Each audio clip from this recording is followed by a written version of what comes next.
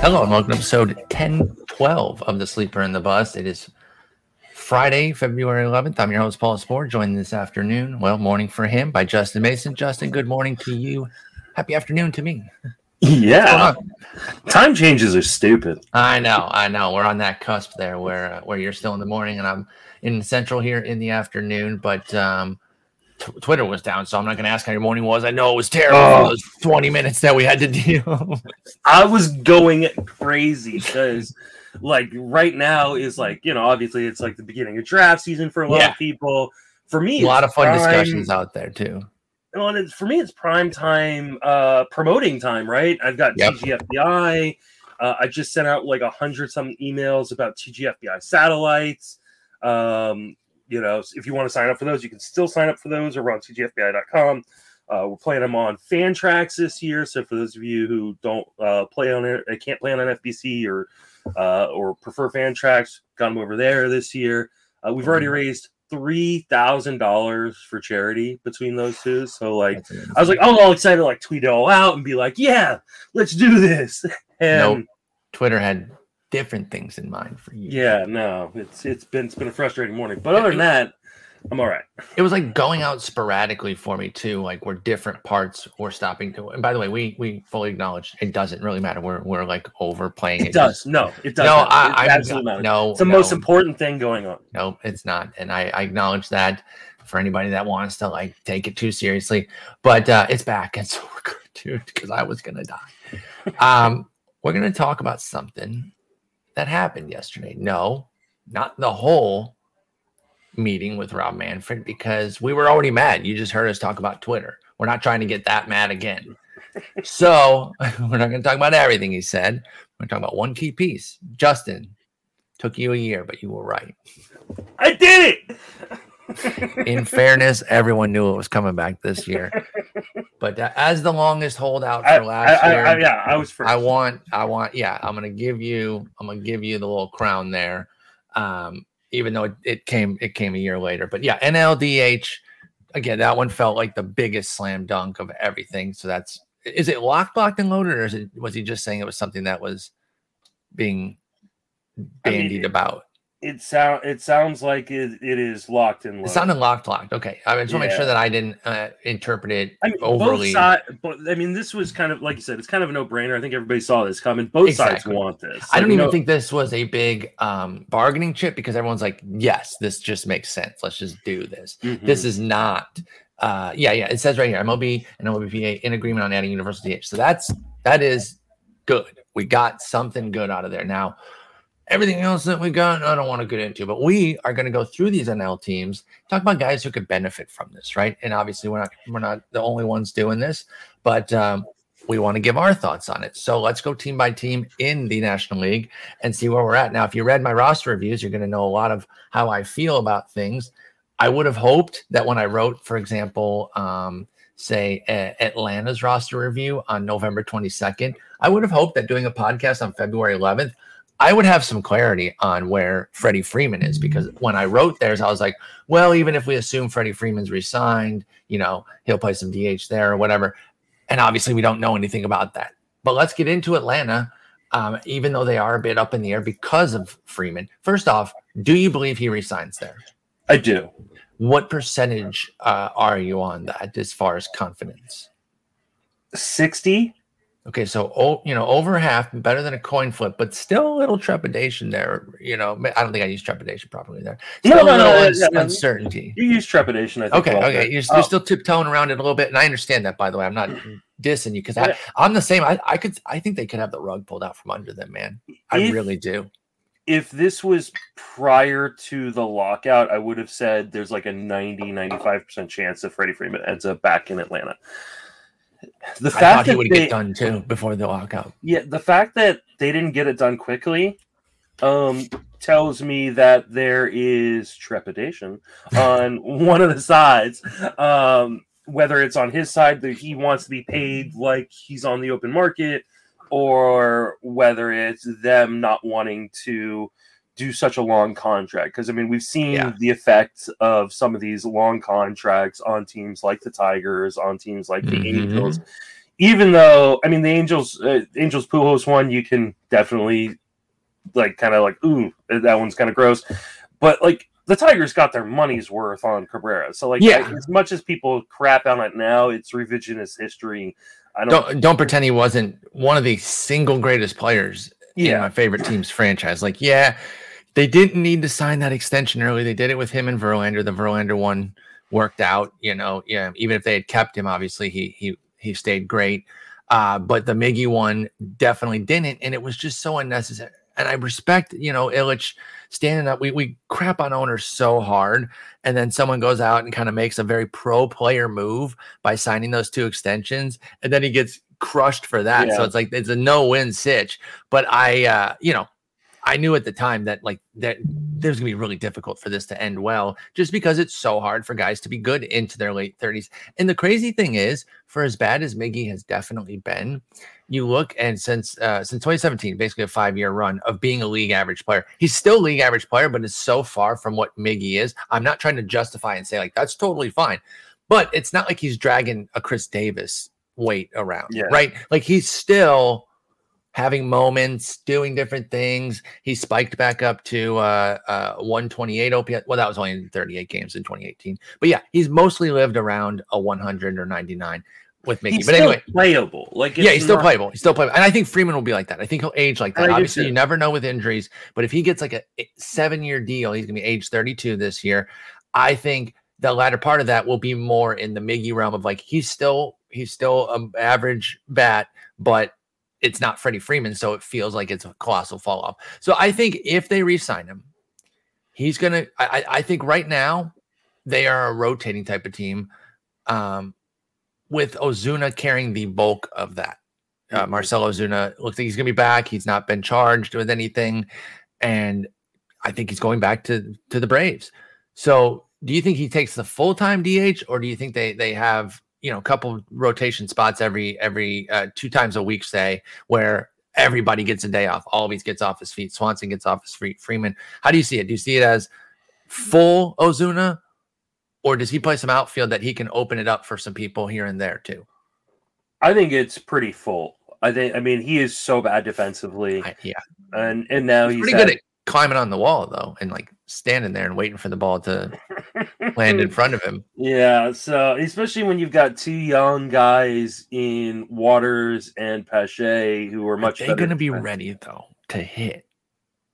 I don't know if that Waters will be. I mean, I don't think either will be necessarily ready to hit, but Pache plays a good enough defense where I think that will keep him in the lineup fairly regularly. I do think, I mean, you look at this lineup, and from top to bottom, they're like no straight left-handed bats. Correct. There's 2 switch hitters, and that's it. One of them's Waters. One of them's Waters. Yeah. So you have to wonder if they go out and get someone maybe like a Schwarber, or I knew you were going to say Schwarber. Yeah, a lefty of some sort to kind of break this up. In that, Freddie Freeman could fit there. Yeah, Freddie Freeman would fit. But even with Freddie Freeman, I think they'd want another one. I agree. Getting more than one would not be a bad idea, especially with Waters penciled in right now. I think you go Freeman and Schwarber. You get Orlando Arcia out of first, which is who we currently have penciled in, and then you get Schwarber there in left, and then Ozuna is the DH there. And Schwarber's not horrendous defensively, so they don't have anybody that really benefits though.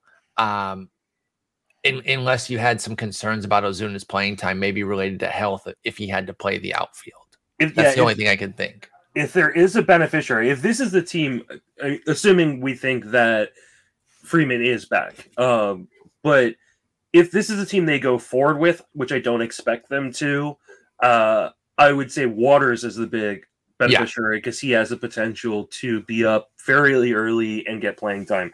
He's really struggled in the high minors, so I definitely think he's a candidate to go back to the minor leagues for a while, for midsummer, to kind of work out things in the minor leagues. His numbers look like they're from the movie Midsummer.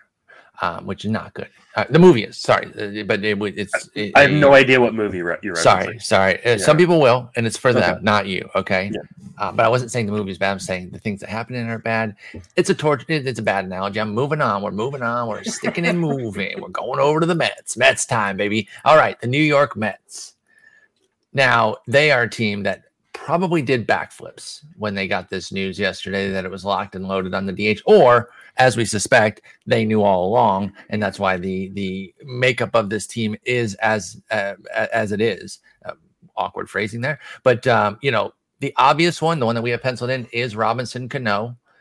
To be honest, he'd kind of slipped my radar when I wrote up their roster review. I forgot, that he gets to come back. Now you talk about somebody who actually is aging quite well. Now he has had help for that. We know that very clearly because he just got popped for PEDs again. But they're not testing right now. I know. Oh, dude, there's gonna be so many dudes doing it. Like because by the time they start back up and get another joint drug agreement, there'll be enough time to kind of cycle off. Yeah, some dudes are definitely going to be going crazy next year. If they get the CBA worked out this weekend, or next week, like there's talk that there's a possibility, they will not have enough time to cycle off.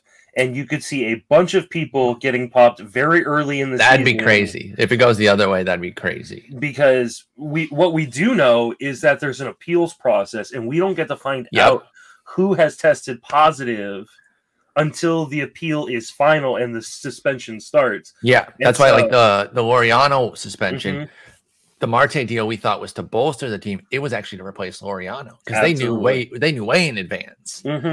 And so go ahead. I'm sorry. So if you start seeing a team after the CBA is lifted that has brings someone in as like at an obviously filled position. Yeah, at an obviously filled position, you may want to think twice about drafting the person they could be filling in for. If it's an automatic head scratcher, like they have this guy in it doesn't make sense that they're bringing in Nelson. Why did they get Conforto? They have a left-handed right fielder, and they just got Conforto.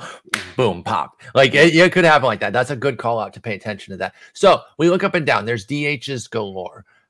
You talk about Robinson Cano coming back, JD Davis, Dom Smith, Pete Alonso can get in there. I've heard some grumblings of Pete Alonso's defense getting better at first from like Mets watchers who see it kind of day in, day out. I do think judging first base defense is kind of best done. I don't want to say best done anecdotally, but best done by people who are watching all the time. Obviously, people like with the team that are analyzing it, sure, not necessarily just casual fans are like, he didn't pick that one. He sucks shit. But I think it's hard. The metrics don't really do a lot for me defensively at first base, but kind of seeing it and understanding how good they are at saving throws and things like that. But anyway, I think Alonso's going to play a lot of first. I think it really comes down to Cano, JD Davis, and Dom Smith. We have Cano penciled in with a platoon for JD Davis. How does that suit you? And is Dom Smith out in the cold here, even with a DH, because Canha and Eduardo Escobar came in? I don't think he's out in the cold. I do think the Mets make a deal for a starting pitcher. And they could use one of JD Davis or Smith. Yeah, they could kind of free up. I also think there is or McNeil. Yeah, or McNeil, yeah. I think there's a distinct possibility that Cano's not on this team. I know he's getting paid, but the Mets don't care about me anymore. Like they've got the richest owner in baseball, so why do they care?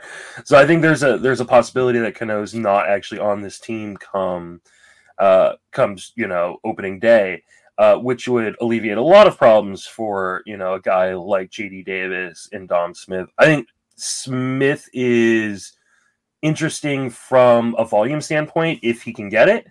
I think JD Davis has real upside and power in that bat, which would make me a little bit more interested to draft him. I don't know where they're going in terms of their ADPs. I don't know if you have that handy. I can pull it up, but I gotta say, man, I missed hard on Dom Smith last year, and I don't know what the heck happened. He fell apart. Like he was not the same player that we'd seen really at any point. Dom Smith's going 409. Oh, they're going in order as far as Mets. 409 for Dom Smith, 463 for JD Davis, and 518 for Robinson Cano. Like That's a nice price for Cano. I kind of like that gamble. It's a nice price for all three of them, honestly. Yeah, that's true. That's true. I would take any of those three. You're looking at Dom Smith last year, and the 50 game sample that he had in 2020. We weren't just extrapolating that, but he built on a 2018 or 2019 sample of 89 games. So then you started to have something a little bit more robust at 396 plate appearances with 21 homers, 299, 366, 571 was the slash line. It felt like this one-time big prospect was finally coming into his own, and it just cratered. The plate skills were virtually the same. The power disappeared, Justin. 244, 304, 363. His ISO went from 271 in 2019-2020 combined to 119 last year. What the hell happened to Dom Smith's power, and can he get it back? I mean, you got to wonder, like, the live ball in 2019, like how much that had to, play there. He was never projected to be a big power guy. No, he didn't have the crazy first base power, but he's supposed to have power though. And I'm looking at it right now. I see a home run to fly ball rate that dipped from 22% in both 19 and 20 to 9% last year. Is it as simple as that being the culprit? I will say also part of that might be his pull center oppo rates, mainly the pull in center. He pulled at a 43% clip in 2019-20 combined and down to 37 last year. So the pull percentage turning more into hits into the center of the field, which is going to be deeper, and his fly ball is not leaving the yard. I think those two things work hand in hand, and boom, power outage. Yeah, so I don't think it's just the homer to fly ball. I think it's the way he was hitting with the homer to fly ball rate, or that facilitated the homer to fly ball rate drop, is what I want to say. Yeah, I'm not seeing a ton here. That's the best I got. That's the best I got for it.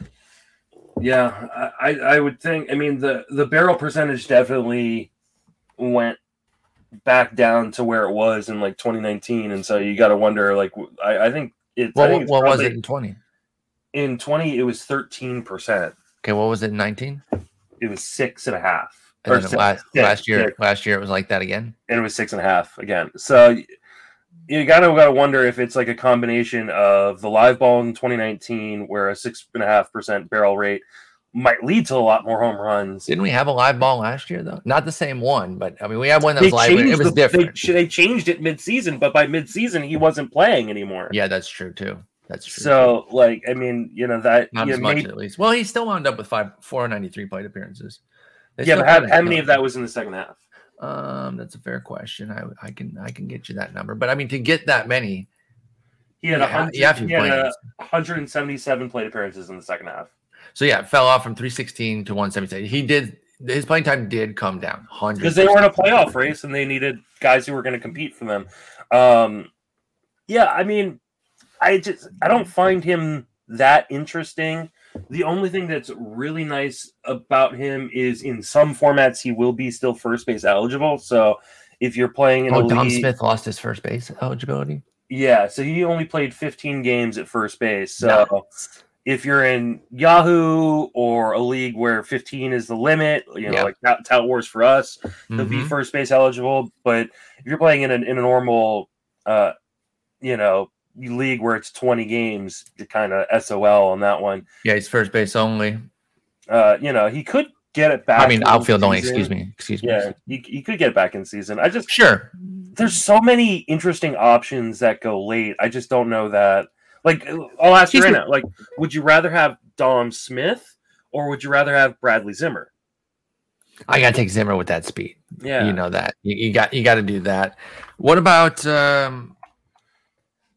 Between him and JD Davis, you prefer Davis then? I think I prefer Davis. I just feel like the upside on Davis, because I mean we know he's always been kind of a StatCast hero guy.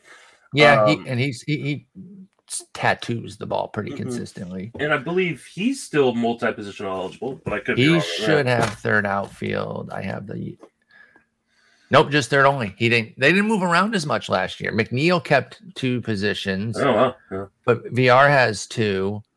and that's really it. They don't have guys that moved around quite as much last year. They had a little bit more stability. I think it's easier to kind of go, okay, Davis struggled last year because of the torn ligament in his wrist. Yeah. Now that that's fixed, that, and it wasn't like a bone issue, so we're not worried about power necessarily being sapped when he comes back. Yeah, I think I'd rather have Davis. Okay. I think that's fair. Plus, third base's depth after a while is just like nothing. So, like, I think they're both best as DC picks right now for sure. Yeah, I don't think you're drafting either of them in a like regular 30-round league, even a 15-teamer, unless like once we do get spring training, like one looks amazing, then you might go, okay. If their situation changes, whether it's like that, like you said, or one of them gets moved, JD Davis, Robinson Cano, or Dom Smith, and into a full-time role. And then we say, okay, we can take them and it would still be around like 28, 29, 30 type. I still think they would be very much like one of your last picks there, but they could pay big. I think one of these three is going to pop. I don't know which one though, right? It's easy to say that. So I'm not even trying to make that like some big call that I'm going to like go crazy about next year. If I do get it right, if I don't pick the right one, if I had to pick one to explode though, I think it would be JD Davis. I mean, the other potential guy who could get some extra value is Jeff McNeil. We kind of briefly mentioned him. Yeah. But, he has no power, though. He was such a 19. But he's free. Because he sucks. But he's multi-positional eligible, and he's going to hit for average. Like, I was the biggest Jeff McNeil. He's not even that free, though. He's 321. Those other guys are free. He's gone up, then, because he was not 321 earlier this No, he's a 299 career hitter, and you know how I feel about batting average later in the drafts. I always talk about how you can't usually find it. So I'm being hyperbolic when I say he sucks, but there is no pop. It is like a Luis Arraez late, another Luis Arraez type. And that can have some value though, and if in the right fit, you can definitely get there. Another guy, a name to keep an eye on, just to know, is Mark Vientos, a minor leaguer who is in AAA. Dude has big time pop. I'm a big fan. I know we just talked about how cluttered they are, and so it's like, well, where the heck's he going to play? We can say that about guys all the time.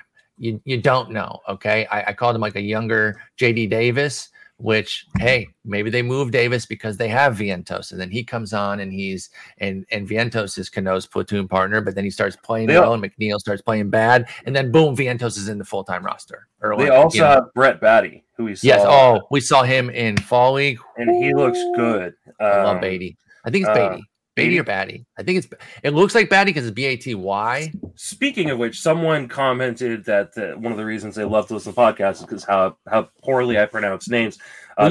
Taking that torch from Eno. Yeah, that's what you were going to say. Yeah, taking the torch from Eno. I do not feel like you are calling me out or anything like that, or dragging me by telling me I'm mispronouncing a name. Same. Absolutely. I want to always be right. Yeah, absolutely. DM me, hit me up on Twitter, where in the comment section of the post.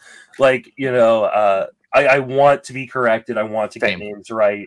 Last year I got a pronunciation guide, which was awesome. I'm hoping to get another one this year. I think Steve Gardner's I just saw a tweet about that this morning. I believe Steve Gardner gets a hold of one and then kind of puts it out to the fantasy community. So we'll get that, and we'll make sure that we're on that. I got mine from Chris at Baseball Pods. Perfect. It's super, super helpful. I am awful with names. Just I'm with general, you though. In real life, I'm bad with names, and so and then you throw names I have no idea from different cultures that we don't know yet. So I'm never going to be like, don't correct me. Absolutely. Like I pride myself on trying to be right on them and trying to pronounce the ones properly. So if I'm missing stuff too, definitely hit my line and let me know. I remember there was now I'm going to be self-conscious about it, but Encarnacion, I forget how I was saying it, and maybe I am saying it wrong right now, but I got a correction on that. And so I was mindful of that one. But yeah, we're definitely down to make sure that we're pronouncing it correctly. Like Christian Yelich. It's obviously Yelich, right? It is Yelich. That's my favorite one of his. Yeah, that's the best. I once on the ITL podcast called Michael Cuddier. I also don't do that when I'm drinking. On a different ITL podcast, the football one, when I was still covering football. I said instead of Jameis Winston, I said Jemias Winston when he was a rookie. Those are excellent, dude. Cuttier is funny because me and my friends used to call him that as like a meme, just goofing around, pronouncing names differently. I'm sure a lot of people do that, but that's so funny that yeah, Michael Cuttier, man, I love that guy. He's awesome. Yeah, it's great. Michael Cuddler, he likes to cuddle. All right, we're moving on. So the Mets, we think it's going to be rotating. Someone could emerge and kind of take it over, but it's really hard to tell right now because they have a cluster. They're definitely another team that if we were further along in the offseason, we'd probably have more clarity, but we're not, so we don't. Let's go to Philly. Now, for them, this feels tailor-made for Hoskins, and I think Harper and Real Muto would get the occasional chance there.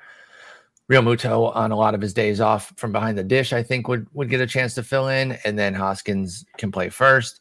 They don't have a first baseman right now, so that doesn't necessarily have to be Hoskins all the time, but I think they would like to, now that it's situated, to have the DH. I think they'd prefer to have Hoskins there a decent bit. So that's the guy that I would think right now. We have Matt Vierling penciled in right now, a prospect for Philly who did make his debut last year for 77 plate appearances after decent 55 games. Oh, never mind. Not a very good 55 games in AAA. He was better in AA, but he's 24, so I don't put much stock into his AA work last year for Vierling. So I don't see a whole lot from him. I really think they're better off getting somebody either for the DH spot, maybe bring back Kutch if you don't want him in the field as much, or put Hoskins there and go get a first baseman type. What do you think about Philadelphia's situation? I think the big winner is Real Muto, because I think those supplemental plate appearances. Yeah, I think he's going to be back over 600 plate appearances. I think that Vierling's. I don't know that Vierling's super interesting. Scott Kingery, maybe they can play Alec Baum at first and move Hoskins to DH and play Kingery at third if he can show anything. I have a hard time quitting him. I see him late in drafts, and I'm like, that power speed, even though he has done nothing in the big leagues. I think if Kingery is not going to make the opening day roster, maybe like Nick Maton is a guy who could grab some extra plate appearances. I could see that. I could also see this being a team who brings in another bat. Whether it's Kutchback or whether it's there's been talk that maybe they could be a fit for Story or Correa if they've just decided that Didi's done. Didi's not it, or if they want to play him like utility. Yeah, he could be like the super utility guy. I don't know that that's their biggest need necessarily, so I don't know that that's what they're going to end up doing. But I definitely think that there's at least one more piece probably going to be added to this roster. So I think that whoever that is, whether, like you said, McCutchen makes a lot of sense. He's been playing there. Whoever that is will jiggle everything else around to kind of solidify the DH. Sorry, I thought you were done there. You said he's the DH. He's a clubhouse favorite, and you're absolutely right. Yeah. And they do have a team with they're trying to build a winning culture, and a guy like that can continue to be interesting. And he decimated lefties. So if Kutch would come back and focus on mostly playing against lefties and the occasional start against righties, and he's fine with that, then that could definitely work. Yeah. All right. So that's Philly. They seem pretty easy there, but they're going to get somebody else. Let's go out to Washington and talk about them. Team that's kind of they're in between rebuild and retool. Retool is usually when you don't tear it all the way down. You try to keep the core pieces and keep building. And rebuild, of course, it is tearing it down. They're not doing that. They can't right now. They have the pitchers that are still held over in Strasburg and Corbin that they're paying a ton to. They have Soto right now, so they don't have time to do that. So they got Soto and Bell and Keibert Ruiz, and they're hoping Victor Robles, and I like Lane Thomas. They're building a little bit of a core, but they need some other things to kind of get going. Are they going to give their DH spot to a 34-year-old Yadiel Hernandez? Because he's the obvious fit for on the team right now. So unless you think they're going to go out of the org, he looks to be the guy for me. I think he is the guy. And I think he's super intriguing. I think so too, with full-time burn. Yeah. Maybe or strong side a consistent role. Yeah. A consistent role is what I mean to say, not necessarily every single day. 400 plus plate appearances. Yeah. I think he can, be a potential 15-5 guy with a decent average. I think there's some average upside. Yeah. Yeah. So I think he's a really interesting guy. I mean, this is, He toiled around the minors for a really long time. Got an opportunity. Played in Cuba too. Yadiel Hernandez did. Yeah, got opportunity last year because of injuries and then trades. So yeah, I think he's really interesting. I don't want to bury Luis Garcia though. Me neither. I actually think that he can get the starting job on a field though. Like I know he's not going to beat out Cesar Hernandez. They brought him in, but I wonder if he could. Like, are we doing this Alcides Escobar thing again? I think they are doing this Alcides Escobar thing again. Well, then you do start to look at Garcia maybe getting some of the DH reps then. Yeah, Garcia's not a great fielder. He's actually quite bad. Yep. At short. So the fact that they brought in Cesar Hernandez was really shocking to me because I thought, he makes a lot more sense at second base. Yeah. So you do kind of wonder if maybe they're going to give him an opportunity to DH a little bit, be kind of a super utility guy, or maybe Carter Kieboom ends up hitting the bench. I don't know. Or Kieboom DHs and Garcia maybe gets some third. I don't know. Like that, they could be interchangeable there. Kieboom started to show some things a little bit toward the end of the year. Didn't he have some flashes? Yeah, I know that's your guy. You're always sticking with Kieboom. Mm-hmm. I mean, he's still only going to be 24. I think there's reason to kind of stick with him if you've liked him. Yadiel Hernandez, definitely a draft and hold, draft champions type of pick. I think Kieboom has some 30 round 15 team intrigue as like a 28th, 29th pick. Because he is still just 24 with only 414 plate appearances spread out over 3 seasons. And we don't really know who he is yet. So if you've liked him in the past, especially, I think you should stick with him because if he doesn't get that full-time job at third base, I think Kieboom could get some of the DH burn as well. Absolutely. All right. That and one more in the AL or in the NL East, excuse me. It's all NL. So just in the East is Miami. Now, they have an obvious one if they bring back Jesus Aguilar, but we don't know if they're going to. And I want to advocate for my guy, Lewin Diaz, who I remain yes. Aguilar's not a free agent. Why did I saw somebody say that? Somebody said that earlier today on Twitter. I saw that. That's where I got that from. Yeah, and he's available. Okay. Yeah, he's under contract for one more season. Oh, then it's Aguilar. So, yeah, it's Aguilar. It's Aguilar. He's the dude. I think this opens up a lot of opportunities for a lot of guys on this team. Yeah, go ahead and give us some of the names that you're most intrigued by getting the opportunities. When they made the Wendell trade, I was really worried about Wendell because I didn't know if there were going to be a DH. But I think the fact that they can now move Brian Anderson to DH and play Wendell at third, pretty. Or Anderson can play first, and Aguilar DH. Like those two could be interchangeable, and Wendell can play third a lot. I mean.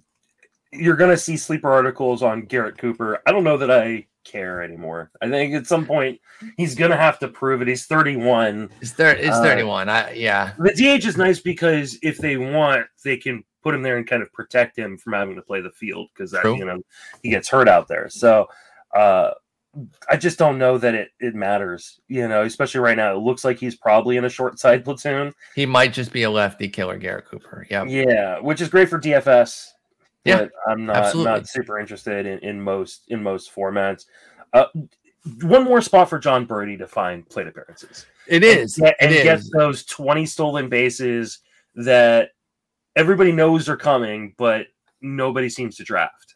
He can be that guy, and the number one guy for me in this role was always Rajai Davis, who did it. Now we have not seen Birdie do what Rajai Davis is the platinum standard of being a guy who doesn't come anywhere near a full-time role yet has extreme fantasy value because of his stolen bases. We have not seen that really from Birdie. He can do that. He had the 17 in 2019, 9 in 2020 in 39 games, and then 8 last year in 85 games.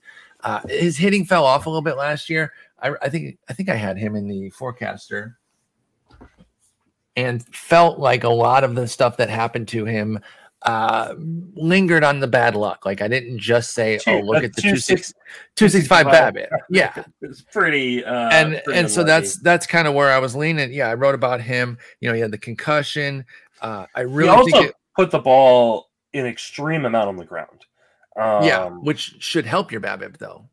Yeah, it was 58% ground ball percentage, which I mean he's a high ground ball tilt guy, anyways. But that was still a jump. That was really, really extreme. Mm-hmm. He was pretty much like a 53% guy for his career, and the 58 raised his career ground ball percentage 2%. I mean, it was pretty stark. He ended his season because of a concussion, so we'll have to wait and see if he's okay from that, because those scary. Those are scary and can linger. So, I don't think he's a first option necessarily, but the thing about this Marlins team, and they're, again, another team that could bring in talent. So, I mean, a lot of this could change if they decide that they want to get one of the big remaining free agents out there. Mm-hmm. But it's a team that deals with a lot of injuries and has kind of some older pieces or pieces that, tend to disappoint. So, like, I could see Birdie, like, he's definitely not going to start with a full-time role, but he can play everywhere. He play everywhere, and if he's healthy, he's going to run. I think he's a really interesting kind of beneficiary that I don't think people are going to look at.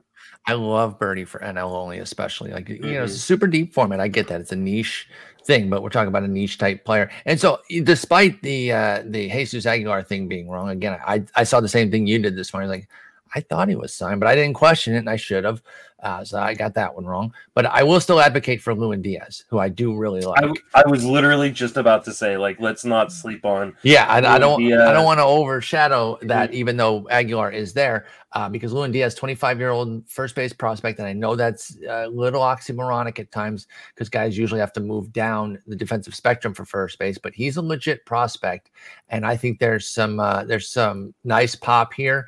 And if they want, like, obviously fielding is never a giant thing at first base, but Diaz can play some nice first base. He has a good fielding grade in his scouting, 60 fielding with 70 upside. Like, I think he can get even better. He's got some athleticism over there. He's got some raw power that if he can start to bring to game, I think Lewin Diaz can be a low 20s homer guy with enough playing time. He needs to find the PT, but again, most of the drafts that are going on right now are draft and hold 50 rounders, and this is the kind of guy that I will take,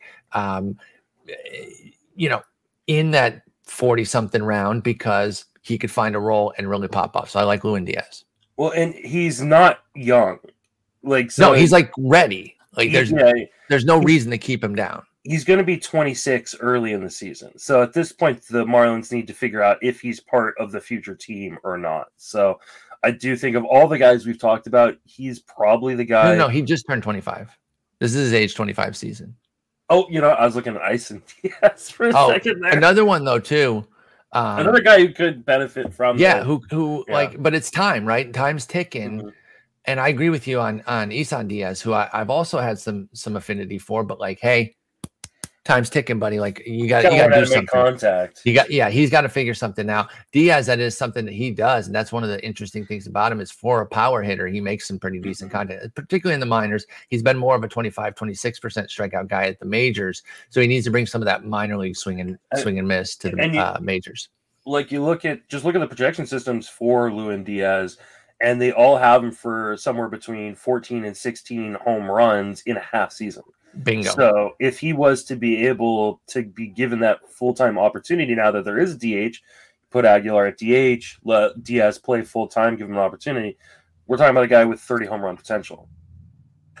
Completely agree there. And I think we could see that, right? There, things need to happen, and you start to make these leaps, right? We're not saying that's what happens. We're trying to look at the outlook of how things can go right for somebody like a Lewin Diaz. So that's the East. Let's go into the Central and start with the Cards. I think they are another team that had to be doing backflips here that this is happening, because they've got some really intriguing guys who can do this. My favorite is Juan Yepez, a guy we saw in the minors, or excuse me, at the fall league. He's not the obvious guy right now. In fact, they have Paul DeJong, my boy, in there, with Edmundo Sosa staying at shortstop. Even though DeJong's improved, I think Sosa does still check out better defensively. And that's why they would put DeJong there. DeJong had a disastrous season. Let's talk about it for a moment, because he is your guy. Remember, you had, what was it, 2 years ago, where it was the whole big Paul DeJong thing? Yep. And which I won, by the way. I won that. Who was it? Who was it against? It was Correa. That's right. That's right. And Correa, well, was it 19, 18 or 19? If it was 19, I mean, Paul DeJong went 30-9, even with the 233 average. Even with the average, I think you would win there at 233 because Correa probably didn't play enough games in 2019. Correa played 75 games, so yeah, you definitely won that. Yeah. But good thing you didn't prop him up this year because that would have really blown up on you. He hit 19 homers, 4 steals, 197 average in 402 plate appearances. What the heck happened to Paul DeJong, and can he rebound at age 28 this year? I mean, I definitely think he can rebound. Will he rebound? What is your likelihood? Are you drafting him? Are you in on him again? I have not drafted him anywhere yet. I'm not opposed. Yes, I do. I'm not opposed to drafting. The problem is shortstop is so deep, and really I've heard a little bit of pushback that it's just deep at the top and really thins out, and it does. I mean, there's some big drop offs in talent. But there's some guys. Wait. What position doesn't?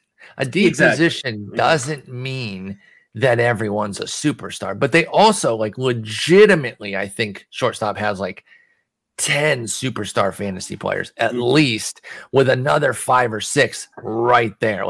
Would it surprise you if Jazz was a superstar fantasy player this year? No. Willie Adames. I didn't even include Corey Seager.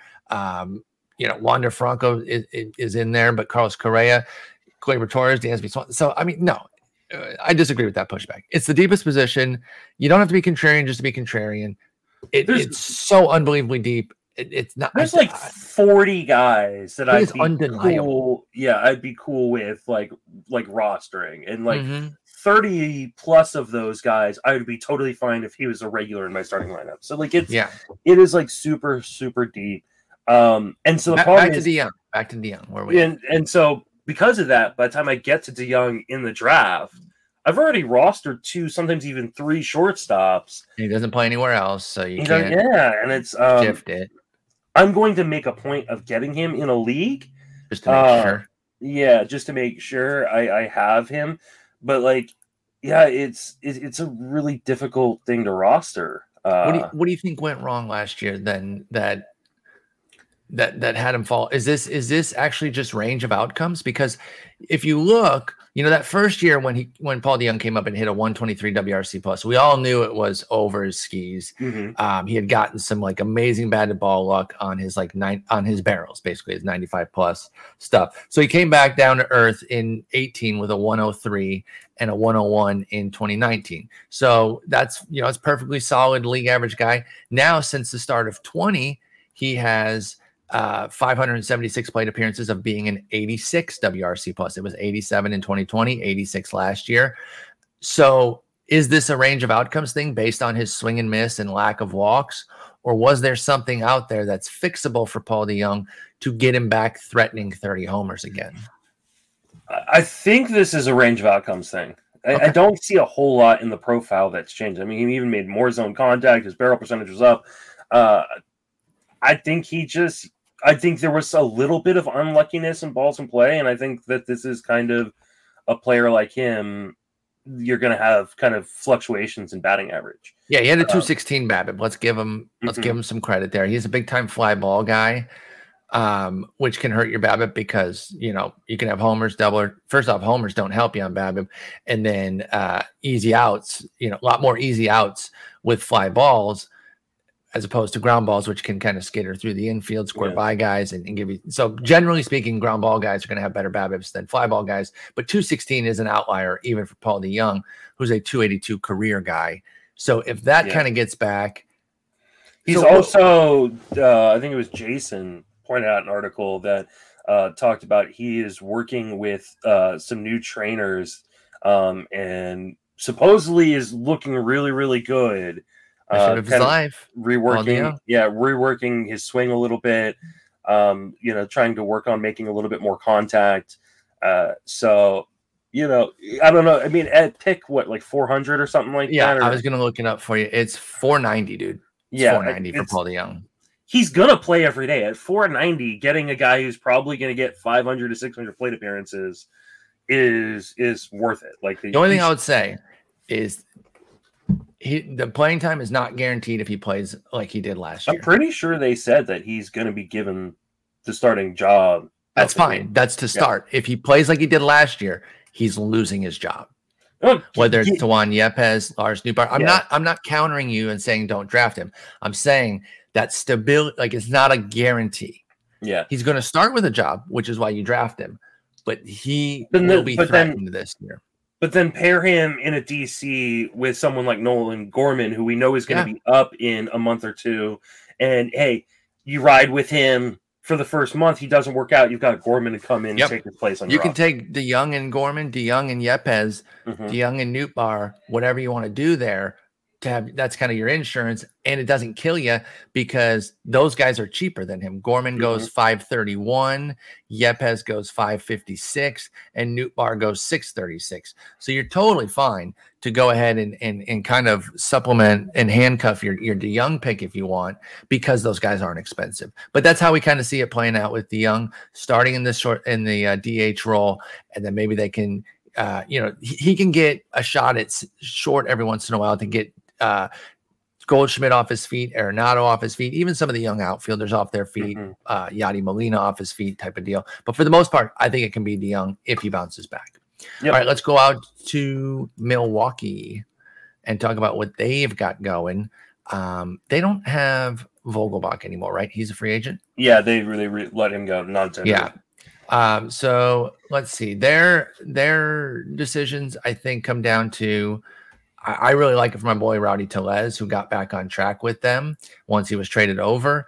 I know Keston Hiura too, and like a Tellez, even though this doesn't need to happen, Rowdy Tellez does not need a platoon partner. He has shown in his career that he can hit lefties enough that I think he deserves a chance. And I know it takes a long time for platoon splits to stabilize, but I also know that teams do just look at the performance of guys and give it weight one way or the other. If they're not performing off of 300 plate appearances, they stop facing that hand as much.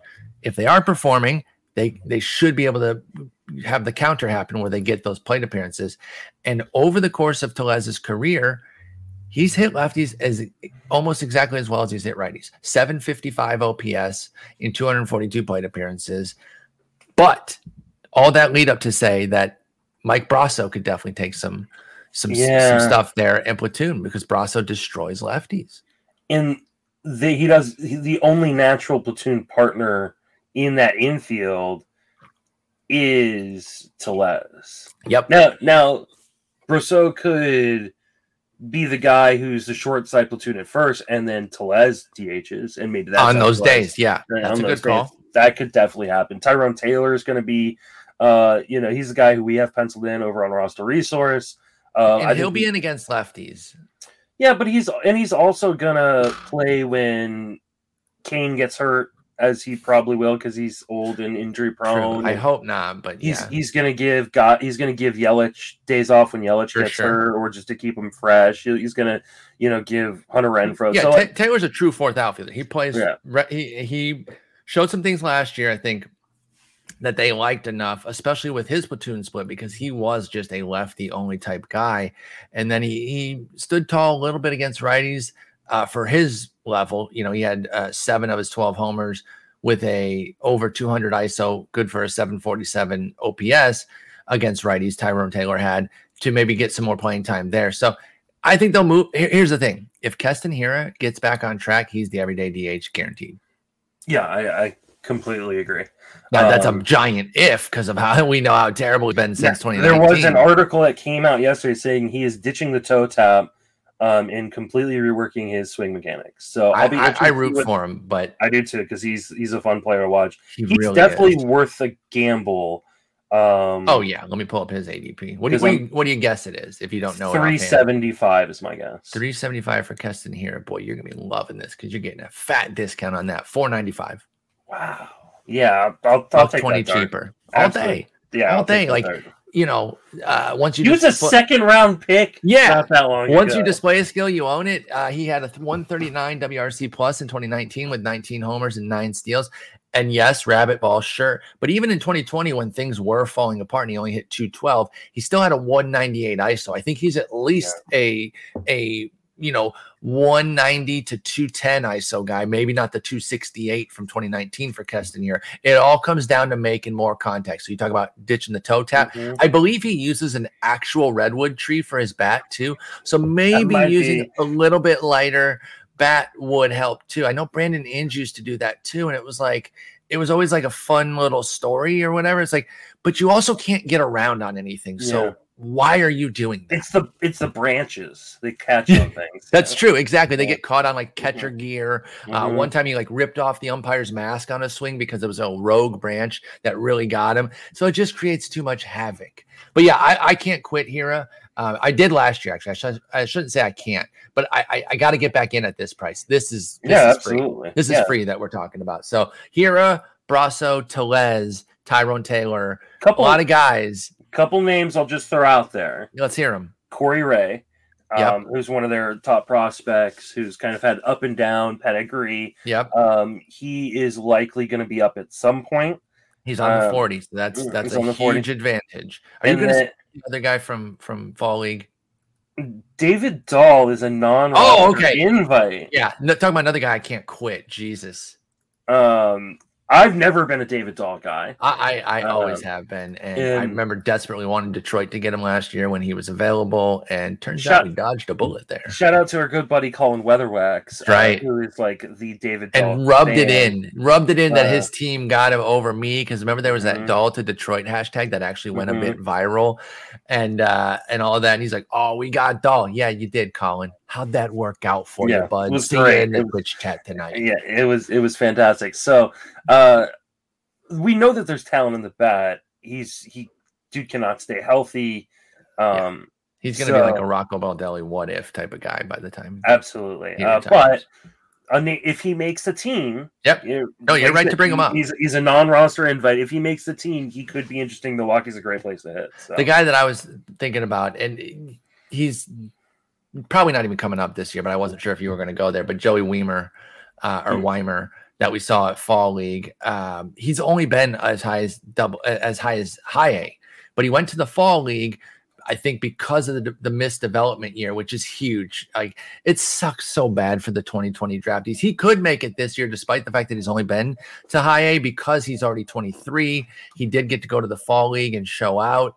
He had a great 2-level season at A and A plus, or high A rather. So he'll start probably at double A. I wonder if they skip double A with him and challenge him. I don't know. We'll see about that. But he could be a quick riser. He has crazy good power. He's just one of those freak athlete types. Joey Weimer, Wiemer. Just keep the name in your head. Don't draft him right now. I really don't think you need to. If you're in dynasty leagues, of course, he might already be gone. But if not, then that's somewhere to get him. But I wouldn't even draft him in 50 rounders right now.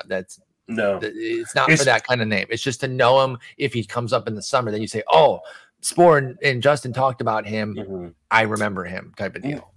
One of the misconceptions about 50-round drafting holds is that you want to take a lot of shots on up-and-coming prospects. Correct. You're right that's a perception, and it's wrong. It is absolutely wrong, because by the time your roster gets to May, June, July, you're going to have so many injuries that you're not going to want someone sitting on your roster that's not even in the majors. Yep. So, and that shit happens all the time. Yep. Every year I have a team that in May, I look at my team and I go, it happened last year. So in a draft, it was my first draft of the year in 2021.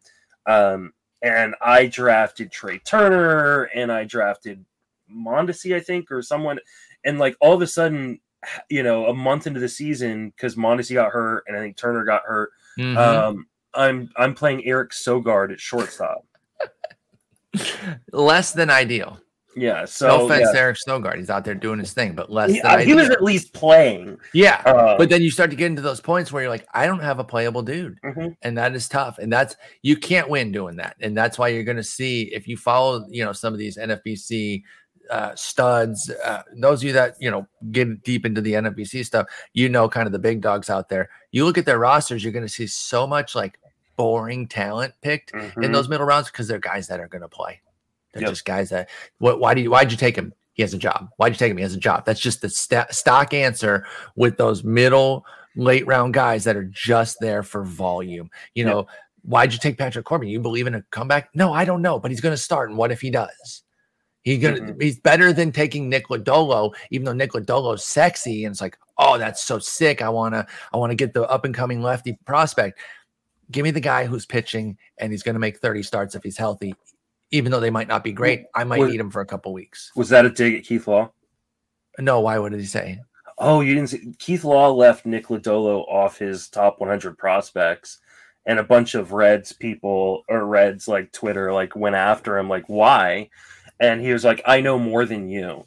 And so some Reds blog did an article, and the title of it was Keith Law not on Nick Lodolo's top 100 prospect evaluators list. That's pretty funny. That's an amazing troll. Listen, prospecting is something that can have such wide-ranging opinions. I totally get that. I have a hard time not seeing him as a top 100 guy. Now, I'm just some run-of-the-mill idiot. I don't do it for a living, but that seems off to me. No? Yeah, it seemed off to me too. But I have a ton of respect for people who do the prospect stuff. Yeah, because it's hard. It is so hard, and I don't have the time or bandwidth to watch low A games. On a regular basis, like and these folks, like Kevin and Eric for us, and Keith and whoever else out there, and we have friends across I'm not going to try to name everybody, but you get it. The prospecting industry. So many of those guys are putting boots on the ground. Our boy Chris Welsh lives in Arizona, puts boots on the ground. If you're not listening to Prospect One and you care about prospects, what are you doing? Like, you're wasting somebody who's there getting actual info. Yeah. So here, I disagree with the pick, and I disagree with other things that he's done on different things. But I'm not going to be here to say like you're 1,000% wrong, because I tell you what, he had him 102 last year, Nick Lodolo. Now that was coming into last year. And I think with graduations and his performance, albeit for only 50 innings, and maybe it's just the health piece too. Did he say why? Did we get any reason? I never saw why, but that's funny that they trolled back. Yeah, troll job. Yeah, so shout out to you prospect guys. James hopefully Anderson, he took the troll in stride. Matt Thompson, Eric Cross, all you guys doing the prospect work. Chris Blessing, so that way I don't have to do nearly as much. Yeah, because I try to expand my bandwidth every year on it. I did the prospect list on our board last year for fantasy, and I couldn't have done it without the work of those guys. Either like reading their stuff and absorbing it, because I can't watch everything. I don't watch everything. And I had to get so many opinions, but it was so much fun talking to people to be like, tell me about this guy in A-ball and double A. Because I'm really strong on triple A, getting better at double A. But then beyond that, I've never seen IA guy. I don't watch IA games. So I respect everything about it. I pretty much just watch the guys I draft. I'm in some pretty deep dynasty leagues, so I know you get deep in there. So you have more of a reason to watch. Yeah, I watch a lot, but it's only because guys like the guys I just mentioned, Matt Thompson, Prospects Live, James Anderson, like these guys, Eric Cross over Fantrax, Chris Welsh, like these guys get video and then they share it with people, like because they share the video that then I don't have to go and watch a full game.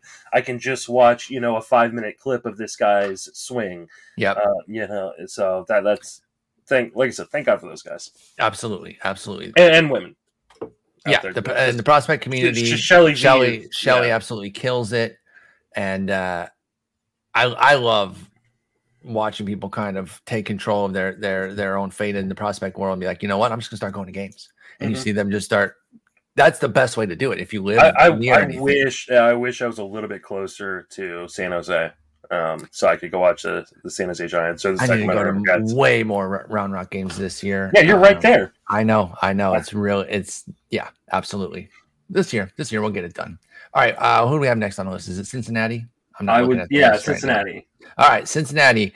They're a little up in the air too. I know every team is, so it's going to get tired to keep saying that. But as it stands right now, I feel like it's really just going to be rotating. I think it helps Aristides Aquino right now But I really think with guys like Votto, Suarez, Moustakas, who are older, especially Votto, but then health issues like Moose, and then also their premium catcher, Tyler Stevenson, can get off his feet and not have to play even first base. He can get some DH burn there. I think Moose jumps right back into the lineup now. Now we don't have to worry about like where's he going to play.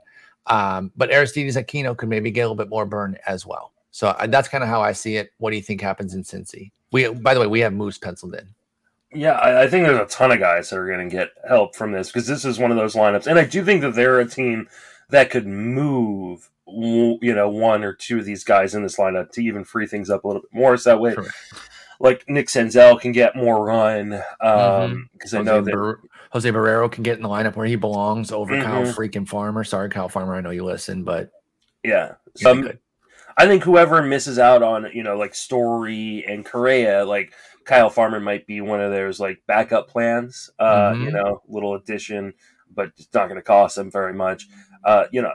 It'll be nice not to have to worry about like Eugenio Suarez having to actually like platoon or battle for playing time. Though he finished up strongly enough where I think he was going to have a role either way. But his power is still gross, and he has a hell of a big contract. He's going way too late too. Shut up, dude. It's insane how late he's going. Third base and shortstop eligible. Dual eligible at pick 200 for 30 bombs. Yeah, pick 191. Excuse me. Yeah, he's going to 30 bombs with his eyes closed. Like it's 30. It's 30 at the starting point right now. If he rebounds, it's 35 plus with a chance at another 40 something, maybe not 49. I think he can get back on track even with a palatable average. I'll take 230 to be honest from Eugenio Suarez. So I agree with you though that a lot of guys can get. What about we didn't mention Winker as the guy to get him out of the outfield because he's dreadful out there. I didn't realize how bad he was out there. He's a dreadful fielder. It's a tough scene out there. Yeah. I mean, I didn't think he was going to necessarily lose much time anyways. No. They deal with it. I'm saying they do it to like improve. That would be nice. And that would be TJ Friedel's a guy that's super interesting to me. Talk to me about him then. I've been seeing the name pop up. We actually have him penciled in as the strong side part of the platoon. He played a bit last year. He's a 26-year-old, so he's not some big time prospect, but he played well in his tiny sample. He played well in the minors last year too at AAA. Went 12 and 13 on the homers and steals in 448 plate appearances. He was caught 7 times and then didn't run in his 36 plate appearances in the majors. But he had more walks than strikeouts, almost at a 2-to-1 clip in that small major league sample. It was 4-2, by the way. He did have it at a 2-to-1 clip. Actually, it was 4 walks, 2 strikeouts. So I don't want to overrate it, but he is known for having strong plate skills. So you think TJ Friedel could be something this year? Yeah, I mean, I think he could maybe like short side platoon. He's a pretty decent defender, and he's got a ton of speed. Enough pop that I think plays, especially in a park like Cincinnati. Yeah. Super, super late DC kind of pick. But yeah, I've been taking some dart throws on him, in case he's nothing, dude. Oh my God, he's picked 745. Yeah. He doesn't even go in every draft. Wow. Yeah, he is last pick of your draft in a 50-round draftable, 15-team 50-round draftable kind of guy. Think that's, So, like, if you're looking for your super, super deep sleeper, TJ Friedel's an interesting guy. I'm trying to remember exactly his backstory. I can't remember if he was the guy that was, like, after the draft was ruled ineligible or something, had to go play in Japan or I can't remember. Oh, word? Let me see. See if I can find something here. But I can't remember exactly, like, what his... No, looks like he was not drafted. He might have been an undrafted free agent. From what I can, because they don't have a draft. They say where he went to school, but they don't have a draft thing for TJ Friedel. And so then after, what's SMR? If you see, I don't know. Sorry, I assumed you were looking at his the Northwoods League. Is that some sort of? And it sounds like independent ball. Oh, it's a collegiate summer league. It's collegiate summer league. So he played there. And then got picked up out of there, I think, by the Reds. So then he went to rookie league from there. Friedel's always been a little old for his level. So keep that in mind when you're looking at his minor league stats, because you're going to go, and see that there's some pretty decent numbers there. But the plate skills play even as he moves up. And like I said, he came to the majors. Plate skills are there, and he's got good speed. I think for somebody that's penciled in on the strong side, Go ahead. I figured it out. So Go ahead. he misunderstood the eligibility rules to be drafted. Oh my and God! so And nobody helped him. And he thought he only had to play college baseball for 3 years, and that he didn't have to attend college for 3 years. So he apparently dropped out of college or something early. TJ. And was ruled ineligible to be drafted, and that's why he was an undrafted free agent. I know there was talk at some point that he would go to overseas. It apparently did not. Okay. But I think he would have been like they were talking like he was a top 2 or 3 round pick before this mistake. Oh wow! So he really cost himself. Yeah, and prospect guys hopefully will correct me if I'm wrong. So, but I mean, I think he's really interesting. Like I said, super late dart throw, put him in the last round. The thing that kills me is that I know I'm not saying everybody uses our website, but I know tons of people are going to go to Roster Resource that are in these draft and holds. Mm-hmm. So they're seeing a guy that we have penciled in as a strong side platoon, and he's going that cheaply with speed. Yeah, that's. I mean, hey, good for us, you know. Benefit for us. Decent enough hit tool, like it's great plate skills to go with it, and a hit tool that he's not just going to get the bat knocked out of his hand. So, I think he's kind of interesting. I wonder what the Steamer 600 is on him.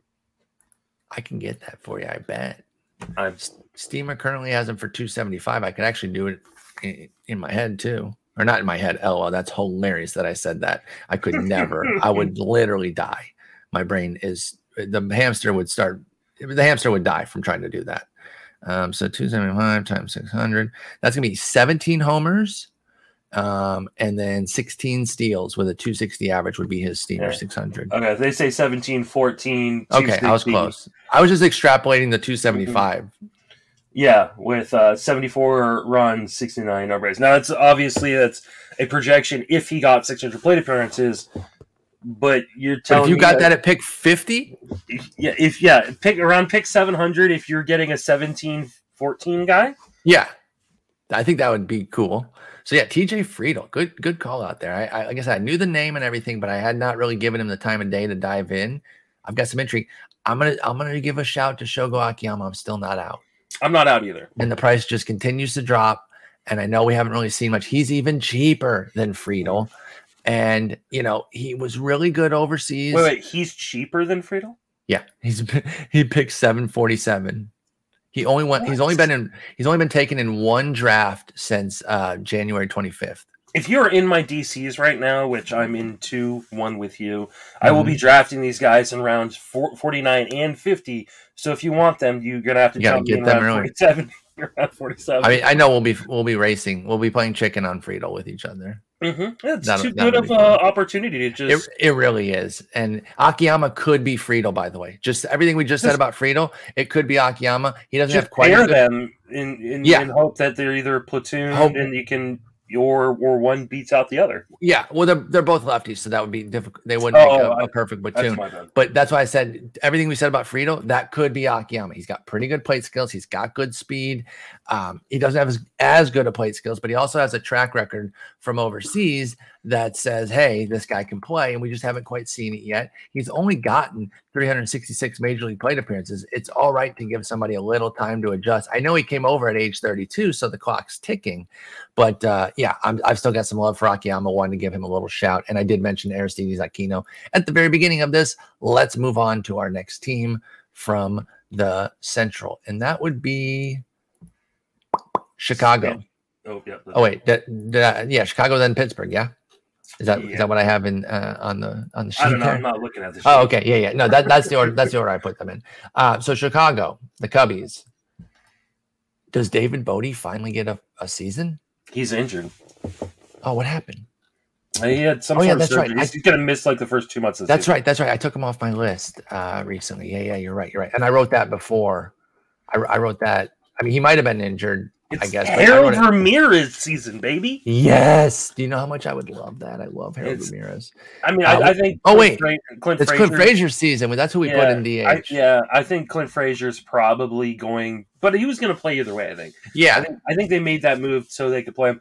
So I think that while Frazier probably occupies it the most, especially considering all of his like concussion issues and things like Mhm. that. I think they will do their best to kind of protect him.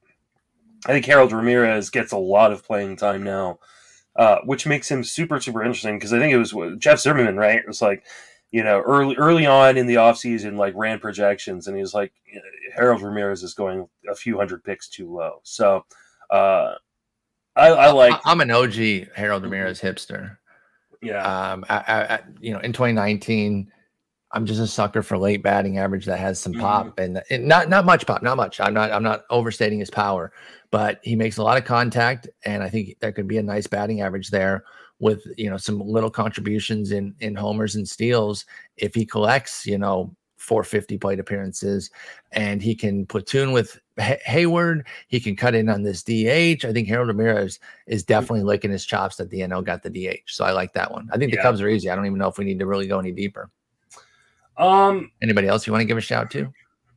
Just Sergio Alcantara is. I don't think he's going to get much DH time, but he's a guy that is going to be kind of their super utility guy. Could find his way to like 350, 400 plate appearances, and he's a little bit interesting. He's one of those guys I have in that super deep dynasty league that I reference a lot. I drafted, in with the 18th millionth pick of a draft 4 years ago. So decent prospect, right? Nothing crazy, but like could spike something, and then playing time rules all. So if he does find some more PT, that'd be nice. No power, but there's contact and speed there. So probably a super utility or utility infielder kind of guy, but just someone. I mean, that Cubs team is so weirdly built. I know. And again, another one of these teams that could easily bring someone else in, right? I mean, yes. We saw them sign Stroman. They picked up. They could bring Rizzo back and then put Schwindel at DH. Yeah, I mean they could. I'm not. That's not a rumor or anything. I'm not saying that's what's going to happen, but I'm saying like I don't know what they're doing. They're weird. The Cubs are so weird. I don't understand it because like as much as I think Stroman's a great pitcher, I like the fact that they brought him in. This team looks like it's got a longer rebuild process than most. So why 3 years? With and then Stroman, Wade Miley. Yeah. Also, like, well, that's because he was free, like because the Reds are stupid. But I hear you. I guess they're trying to do a retool, but they kind of tore it down. So I don't know. They don't really have enough for a retool. At least I don't think they've got enough in the minor leagues to be like, hey, I don't either. But this crop is coming up. Yeah, this is a gap year or something. They seem to think so, and I know they did a great job replenishing last year by trading the stars. They really, really did well with the Bryant Rizzo and Baez trades all told, but it's not going to bear fruit just yet. And I don't know, they're weird. But that's the Cubs. Let's go over to the Pirates. Finish up the Central here. In my roster review of them, I said Michael Chavis has a good shot at picking up some playing time. That's exactly who we ended up penciling in as well. I think Colin. Oh no, they non-tendered Colin Moran, didn't they? They did, yeah. So not him. I mentioned him too, but again, they were one of the first ones written on October 14th, so nothing had happened yet. I also want to give a shout to Hoy Park, who I find some intrigue in. 26 years old, came over from the Yankees last year. It showed a few flashes here and there. Nothing great overall. It was a 75 WRC plus. So I'm not trying to sell you on that. I'm just keeping his name in my head. Could also open up avenues for your boy Cole Tucker. Yeah, there it is. There's my boy, so Cole Tucker. And I know you've talked about him, but give your quick synopsis for those that haven't heard it about why you like Cole Tucker so much this year. As you know, he's almost in kind of your next Cedric Mullins grouping when you're forced to talk about that. Yeah, exactly. He's someone I'll mention. He led off a little bit for them down the stretch, which is something that I identified with Mullins. There's not much power here. I don't think he's turning into a 30 homer guy, but I think he could hit 10 to 15. But I do think he can steal a ton of bases. He's got really good contact skills and amazing hair, just unbelievable. He does have like tremendous hair. Yeah, so Cole Tucker is a guy that I really like. I do think that he won't personally benefit from it, but other players will play DH and exactly he will take their spot. He's gonna play a little bit of everywhere, from second shortstop in all throughout the outfield. So I think he's gonna weasel his way into 500 plate appearances because that team is awful, and they're gonna move guys around a lot. So Cole Tucker is someone I just I keep gonna continue to keep talking about. Yeah, keep in mind sometimes when we talk about somebody, it's not them directly going into the position, but rather the way things will balance out, they will be the beneficiary there. And yeah, I think the main beneficiary, like you said, is Chavis probably, and Tsutsugo. Who I don't love, by the way. He is who he is. He's Bobby Dahlbeck. Yeah, probably not as strong, but yeah. But so. it's that profile type. Yeah, he doesn't have as much power. That's unfair to Dahlbeck. Sorry.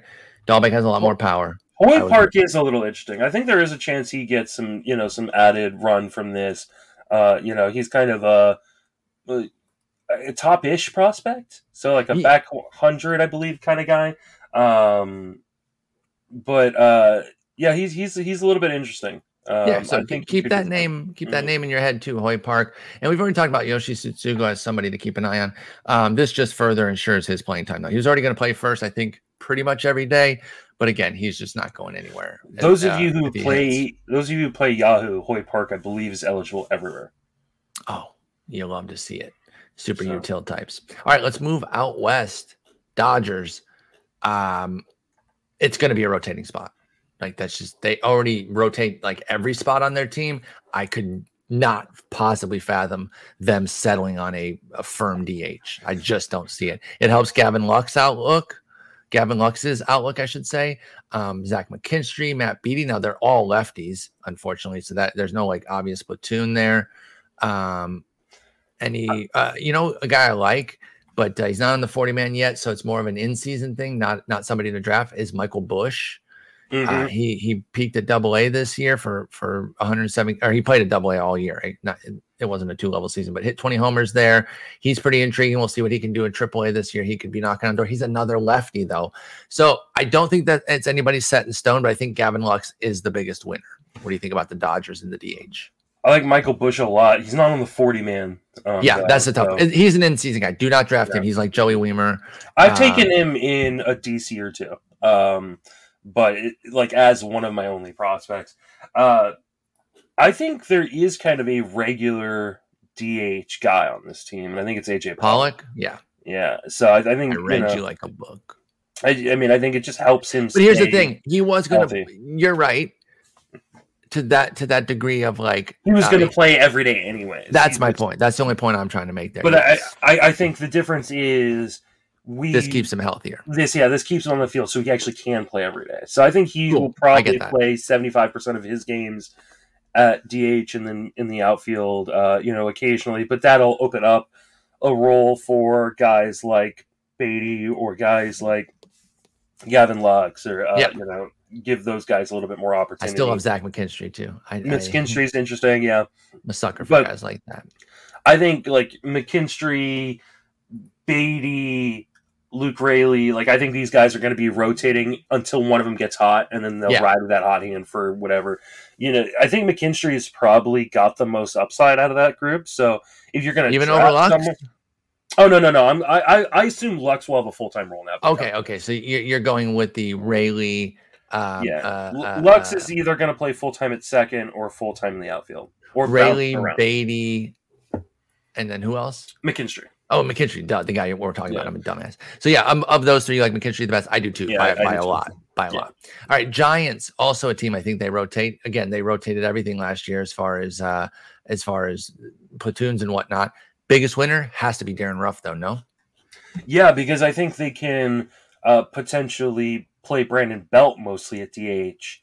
And then Ruff can play some first. Ruff plays first and keeps him healthy. I also think a huge winner is Joey Bart. I think Joey Bart will catch, or when he's not catching, will play some DH too, because while he's still developing, I think that bat is pretty decent, especially comparatively speaking to a lot of the other bats in that lineup. So I think Bart gets a few more, and this is something we haven't actually mentioned throughout the podcast. We should have been. there are going to be catchers. Tyler Stevenson's an example. I think Travis d'Arnaud is an example. Real Muto is an example of guys who are going to get more plate appearances at DH, as a catcher, which increases their value. Yep. To that end, I think it will help even with someone like a Will Smith, a younger guy. Will Smith is huge because Will Smith, I think, has the potential to get 600 plate appearances this year. Yep. Because when he is not catching, he may be that full-time DH. So I think, the times they'll probably figure it out with AJ Pollock. Oh, Will Smith isn't catching today. AJ, you're playing out in the field, and Will Smith. I think Will Smith is reason why I'm willing to take him in the 5th round is because I think here's a real chance he's going to get 500 to 600 plate appearances. Totally agree with that. For those of you who are just listening audio version, Paul has switched his missing camera. out. Yeah, switched his camera to Charlotte, who is quietly grooming herself. Yeah, she's grooming right now. She got one ear flipped back like a total dweeb. Lamont Wade Jr. also gets a benefit here. With an extra spot, doesn't have to come out as often. Shouldn't really be playing against lefties, though. Honestly, if I would be perfectly happy to still draft Lamont Wade, even if they come out and said he's only going to play against righties on a strong side platoon, it wouldn't deter me at all. Just get rid of all the lefty at bats. That's fine. I think maybe a guy like Austin Slater becomes a little bit more interesting too. Just another avenue for a few more plate appearances for him. And he's didn't he steal like 12 bases last year in 5 seconds of playing time? Yeah, he his speed. 15. He went 12 and 15 in 306 plate appearances. And he's not punchless. I mean, Wilmer Flores, another guy who's going to get added plate appearances. No doubt. Especially because as the Giants move guys to DH, he can play so many positions in that infield that he'll get a little bit more time. So they're going to maximize play appearances, and they're another team again who could go out and get a big bat. Like there's been talk that they could be interested in Nick Castellanos. There was even talk that they could be interested in Trevor Story or Correa.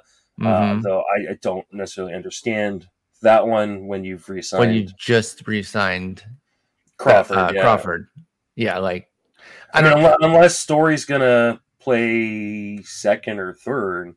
But you still have Longoria. I mean, Stella's not blocking anybody, so they could. I mean, they could, right? They could, if one of them would be interested in playing 2nd, for the first year or for the first couple of years of the deal, and then they can move back to short or something. I don't know. It doesn't make a lot of sense, though. I know Story has mentioned he'd be willing to, play a different position, but for the right team.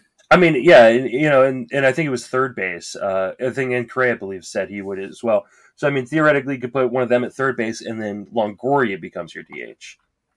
Yeah, I can definitely see that. So. All right, Padres time.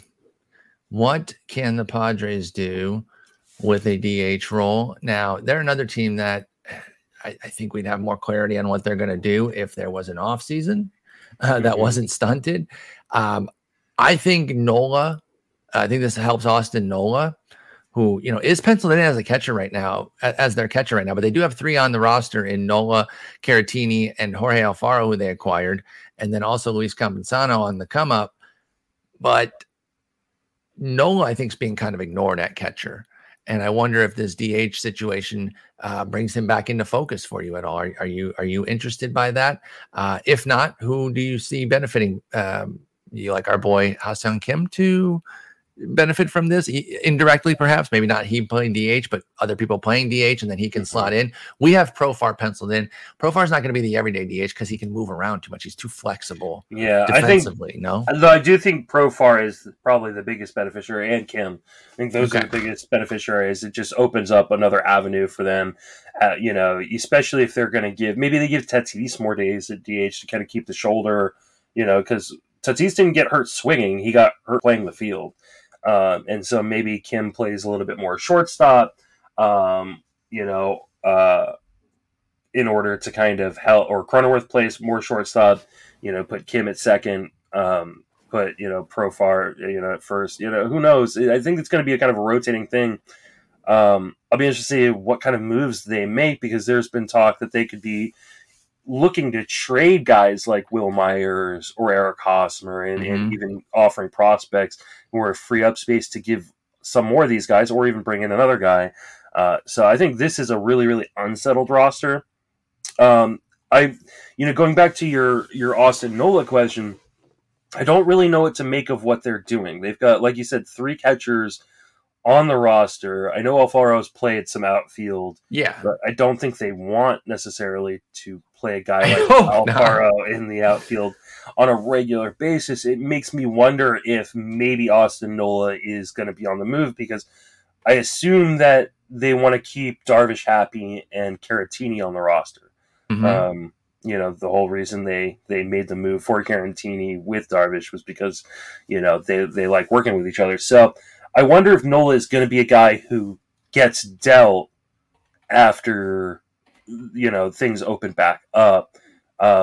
If he's not, then yeah, he would be kind of interesting if they're planning on giving him more DH role. It's what made him interesting in Seattle was the fact that he would play other positions. Non-catching catcher, yeah. But then when he actually broke out, when Nola actually broke out, it was because he was catching because Tom Murphy got hurt. Yeah. So I remember it was one of those where you get the right answer, but if you showed your work, it was wrong. Because I was pumping him up. I loved Austin Nola, non-catching catcher. Well, then Tom Murphy gets hurt. He actually was quite good, but not for the right reasons. He is 32 as well, though. Nola's new on the scene because he just debuted in 2019, but he's not a young guy. So I don't know. I think he could benefit from the DH. I'm just saying don't forget about him at catcher. And I think the general fantasy community kind of has buried him. And I consider myself firmly among that. He was a guy that I did really like, somebody that I was pumping a couple years in a row. And then this year, he really has fallen down my list. But now that the DH is solidified, I'm going to bump him up a little bit for sure. He goes at pick 373.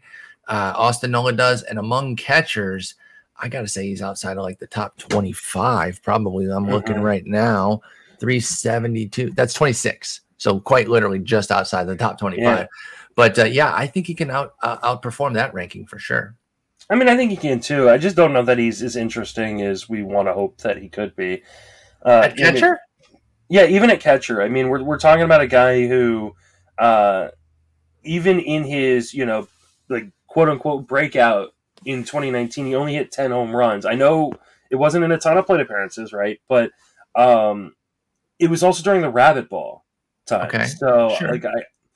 How much, you kind of look at what he's done over, you just combine the last 2 seasons. I know he was hurt last year, but combine 2020 and 2021, you get 9 home runs in just under 400 plate appearances. Like, I just don't know that maybe he's as special as we want him to be.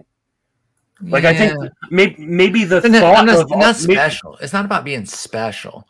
But it's 10 home runs from my catcher. 3. That's in half a season. Where do you think he ranked that year among catchers? But maybe he's just not good enough to get all those plate appearances that we want him to get. Nah, I think it's been health. I think it's been clearly health. Even last year in a crap year, he was a league average bat. I think it's health. I think it really comes down to health for Austin Nola, which we don't know. And I mean, we have to lean bad because we've seen mostly bad, but it's quality plate skills from catcher, which means batting average, which is always going to play. And so I think even with, where do you think these projections put him? Let me close the loop on what I said. Where do you think he finished in 2019 with those 10 homers in 79 games among catchers? In 2019? Mm-hmm. I think he was a top 15 catcher. No, it was only 22nd because of the volume, I imagine. But also I had to lower the threshold down to 7 catchers or 7 games at catcher because he didn't play a lot of catcher in 2019. So that might be, there might be a few guys, some tiny sample studs in there that might be messing it up. But that's not really. I'm saying though, in a half season, he was already better than what his current price is. And I think he's fine where he's going. I just he's not necessarily a guy I'm targeting. Sure. Like, I'm fine. If he's my catcher 3, or a really low end catcher 2, I'm fine with it. Guys going behind him that are more interesting to me. Former teammate Luis Torrens, we talked about recently. Yes, non-catching catcher to the hilt. By the way, he just crushes the ball. MJ Melendez. Where's he playing? Why are people liking him? I don't get this. Because they have the biggest stalwart catcher in the universe in front of him. The Royals said that they expect him to be up on the roster to start, do what? Be the bullpen catcher? To be a super utility guy. They're going to end up playing they're going to end I up missed playing that. I'm him an over asshole. Edward Olivares. Yeah, they are. Yeah, They're gonna- they are. They're going to send Edward Olivares down so they can play him. Edward Olivares should buy 5 houses in Omaha. He should be just getting freaking flyer miles. He'd be Where rich. the hell else? Yeah, exactly. No, but like bus miles. You know they're not paying for him to fly. Yeah, I know. That's They're awful. the Royals. He's gonna get his free smoothie with all the punch cards. He's yeah, exactly. waiting for the bus. I was gonna keep going, but I'm gonna peel back. Mm-hmm. In the minors, he's only played third base for 9 games, and then DH and catcher. Where else does Melendez play? I missed apparently the outfield. Grant Dayton apparently says he's gonna play multiple positions. JJ Piccolo, General Manager JJ Piccolo, said in an interview on 610 Sports Radio in Kansas City that position switch down the line is possible for catching prospect MJ Melendez. He's a good defender behind the dish, but this is a way to kind of get him playing time because Perez is there through 2025 and obviously not slowing down in the slightest. Okay, so because Melendez was so good in the minors last year, he has kind of forced their hand, and now I'm understanding why people like him more. Okay, I was wondering where this hype was. I missed this bit of news, and I apologize. That's on me. But my man did hit 42 homers 41 homers last year in double and triple A. Yeah, and his triple slash was 288, 386, 625. Jeez. Yeah, I mean that's disgusting at age 22. I'm sorry, that's filthy. Okay. So I mean, he's that. I mean, I've been taking that dart throw. I think it's something you want to do with a pretty stable catcher 1 and catcher 2. Absolutely. But one of the spots there. Yeah, I mean, there's a ton of upside there from if you could find some playing time. Yeah, I like that because he was MJ Melendez so great last year. Mm-hmm. Anyway, sorry, that was a tangent that we got on from Austin Nola because you were talking about catchers that you like after him. Talking about NLDHs. No, and we got it on an AL super utility catcher. Catcher in Kansas City. 2 more teams, two of the worst in the league, Arizona and Colorado. Let's go Arizona first, and then Colorado. Arizona. I said that they would. Seth Beer feels like. Yeah, it's Seth Beer time. Perfect. That they were the first one I wrote. They were, they were the second one I wrote behind the Orioles, and I was like, so they were the first if the DH returns to the NL, and I was like, Seth Beer, are you kidding? He just destroys baseballs, and he can't play. He's a beer league softballer. I know. It sounds like I'm just saying it because his last name is Beer. It just fits too perfectly. It's too perfect. He's a 60 raw. He just crushes the ball. He has to play next year, yeah? When I saw him at the Arizona Fall League in 2019, I can't remember who I was sitting next to in the industry. And he missed a pop fly at first base that was 3 feet to the left of the bag. And he missed it by a good 4 or 5 feet. And I turned and looked at whoever was sitting next to me. It might have been Scott Bogman, and said, "This may be the worst defender I've ever seen." That's tough. That is tough. And by the way, just to kind of underscore the point, he was hitting 315, 375, 452 in that fall league, proving why he belongs there, but also showing why he needed the DH so badly with that defense. There may be no person in Major League Baseball or minor league baseball that benefits from the DH more than Seth Beer. Seth Beer could be an absolute monster this year. Because when he was included in that trade, the Greinke deal, it was like, oh my God, what's going on with this guy here? Because now he's going to the National League. He's never going to find playing time. That was the big concern, understandably. But it's back now. And in 100 games last year at AAA, he hit 287, 398, 511 with 16 homers. I mean, he's just got the pop. And even if you don't fully believe that those plate skills are going to translate, that he's had, and he has a little bit more swing and miss at the major league level, I would still take, 245 and a 25 homer season. He has a chance at 30 homers if he is a set it and forget it DH, like a strong chance. Yeah, I completely agree. For those of you who think I'm being hyperbolic on the defense too, I'm not. Like, no, You're you go really over not. go over and look at his Fangraphs grades that Eric Lagenhagen does, and like you remember, it's on a 20 to 80 scale, and he has him as a 20 fielder. At And if first base, dude. yeah, if there was a negative value for fielding, he would get it. Right? Mm-hmm. Absolutely. Yeah, no, I think that's crazy. He is to bad defense what Billy Hamilton was to speed. Correct. Yeah, I like that. That really crystallizes what we're dealing with here for Seth Beer. But no more. Don't have to worry about it. You're DHing. It's amazing. And we got him penciled in for at least the strong side platoon. He's a lefty, and Jordan Luplow crushes lefties, so he could kill it on the short side. I'll take a strong side platoon Seth Beer all day long. And he is only UT eligible in NFBC, and he may be DH or UT eligible in a lot of different formats. But he's also going at pick 607. So, like, can't hurt you at all. Can't hurt you. Just take him. Take him in DC and maybe 30 years. All right. The last team, obviously, another offensive position for Colorado is always going to be pleasing. I don't think they really have the talent to fully maximize it, but anybody getting extra PT in Colorado is great. CJ Cron obviously could find some time there and get off his feet, but Charlie Blackmon might be the obvious fit because of all the outfielders they have. I think this even more firmly solidifies Connor Joe, while also being a boon to somebody like a Sam Hilliard, who we now have penciled in on the strong side in center field. Who are you seeing here as the guy to get based on this news in Colorado?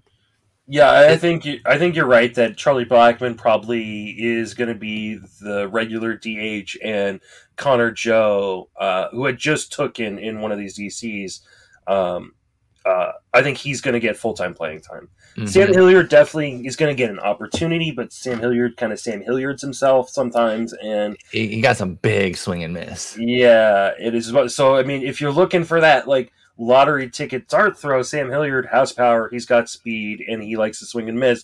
If he can find a little bit more contact because he's in Colorado and that's where the contact angels live. I like that. Contact angels. Then yeah, I mean, Sam Hilliard's a really interesting guy. I don't want to sleep on Ryan Velati, who came up late last year. Is a interesting prospect in his own right, can play the infield and the outfield. I mean, he originally, I believe, came up as a shortstop, played some third base. He's been playing the outfield. I think he's a guy, if Sam Hilliard falls on his face, that could be interesting. So I know with a lot of these, we've talked about like super, super deep sleepers. I think Velati's going around pick 700. Did you mention that he runs a little bit too? Yeah, he does. At least Velati has in the minors. And we only gave him a 40 speed, so it's not always about the raw speed, but he has 12 in 117 games, 24 in 128 games, and 17 in 124 games over his last 3 seasons. Velati does. So keep an eye on that.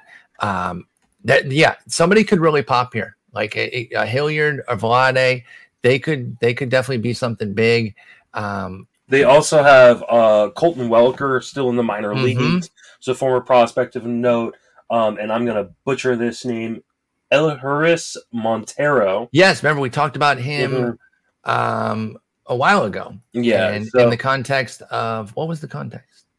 I cannot remember. Oh, you know what I think it was? Potential gems with Steamer 600. Oh, there you go. That's what it was. And we mentioned Velati and Welker in that. And now there's a new position, a free role. And Eleuris Montero could definitely be the guy. They got him in the Arenado deal. So now that we've said all this, they will sign 2 or 3 players to block off all these people who are 29 and older. Yes. Yes. Yeah. Ian Desmond's coming back. All right, so that's a tour around the National League. A lot of potential beneficiaries running the gamut. Some guys that are earlier picks that are going to benefit from it, mid-tier picks, a lot of late guys who could really pop. So there's not as much clarity, especially because the offseason is not over. Normally, if this had come out on February 11th of a normal offseason, teams would be pretty much set and we'd be able to really zero in. But I think we did our best shot here on figuring out who can get these roles, and now give you some extra names to draft in your draft champions, which we are both in 2 of right now, one together and then one separate from one another. So quit sniping me, okay? Just stop. Just stop taking Akil Baddoo, you piece of garbage. I was torn between him and someone else, and I was all like, "Oh, I need to get Paul back here." Yeah, like you know exactly what you're doing here because it just so happens that most of your even rounds happen to be guys that I love when I would have 2 more cracks at them. Oh, gee, you took Joe Musgrove 2 picks before me. Weird. Blake Snell. Well, I took Joe Musgrove only because I got sniped on Logan Webb. Oh, yes, right before Greg Sheeran smoked you. Yeah, that was like, oh damn, bro. The funny part is, had I been slapped on Musgrove too, I would have taken the guy you took in Trevor Rogers. So that would have been devastating because then I don't even know what I like. So I had Webb, Musgrove. It was Flaherty. It was Webb, Flaherty, Musgrove, Rogers was my order, and I got my last one. Like that was a nerve-wracking run there with you guys just snaking each one that I liked. That was tough. But then you also got Blake Snell in the 8th when I would have had 2 cracks at him. You jerk. You did that with Badu. And which you did it with Verdugo. Take Verlander, which is a nice little wasted pick. I'm sorry, what? I'm just kidding.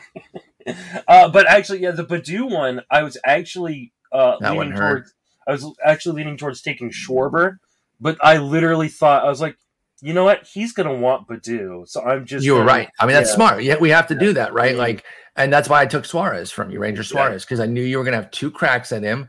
And I thought for sure you would consider taking him. You hadn't taken a pitcher since the 8th round.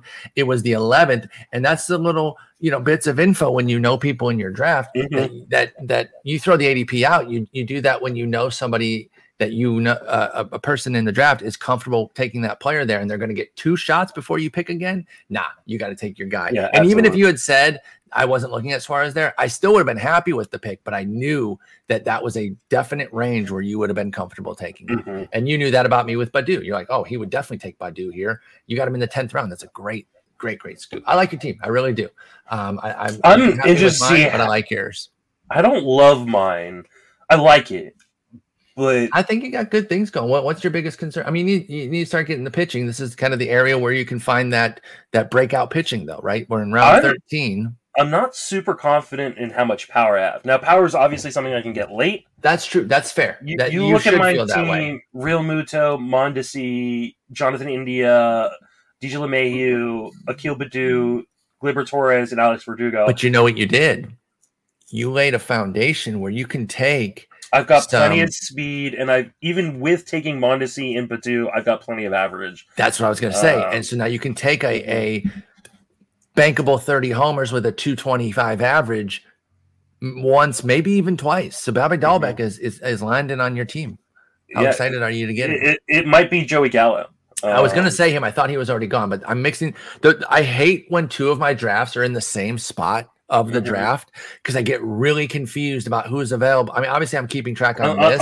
I could be wrong too. No, you're right that he's available, but I'm pretty sure he went in the other one I'm in just recently, and that's why he's available in this one. Yeah, but he's a great fit for you. Gallo and Soler are both there right now, so both good fits. It's been a fun draft. It's been a slow draft, which it is a slow draft. So it's a slow draft. It's not been too bad. I'm not tearing my hair out, mostly because I don't have much hair. But you also have another one to occupy your time. You're doing everything with TGF. Yeah, all right. So you're not just sitting on the website like watching the clock tick. So no, I am sitting on the website and watching. You're crazy. I have it pulled up, but I don't sit there and watch it. I'm all right to let it breathe a little bit. But it's been a fun draft for sure with the Triple Play folks. And then I'm doing the other one with the Arizona Fall League. I don't know if you saw this. David Mendelson of Triple Play got a position at Fantasy Pros. Let's go. Big congrats there. As a featured analyst there. So congratulations to him. Awesome. Big congrats in order there. Yes, excellent stuff. I like that. Dave's wonderful. That's going to wrap us up. We're going to head into the weekend. Who's your Super Bowl pick? I'm taking the Rams to win. I just want to see a good game. Me too. I just think the Rams defense is so strong that I think they may finally be able to get Burrow and keep him down. But we are recording on Sunday prior to the Super Bowl. Michael Simeone of SP Streamer are going to come on and talk about his draft guide, which will be coming out on Monday. So what a group there. That's if you have starting pitching questions, you can at me on Twitter because we will definitely be talking starting pitching with Michael Simeone. Okay, that sounds great. All right, talk to you next week. Take it easy.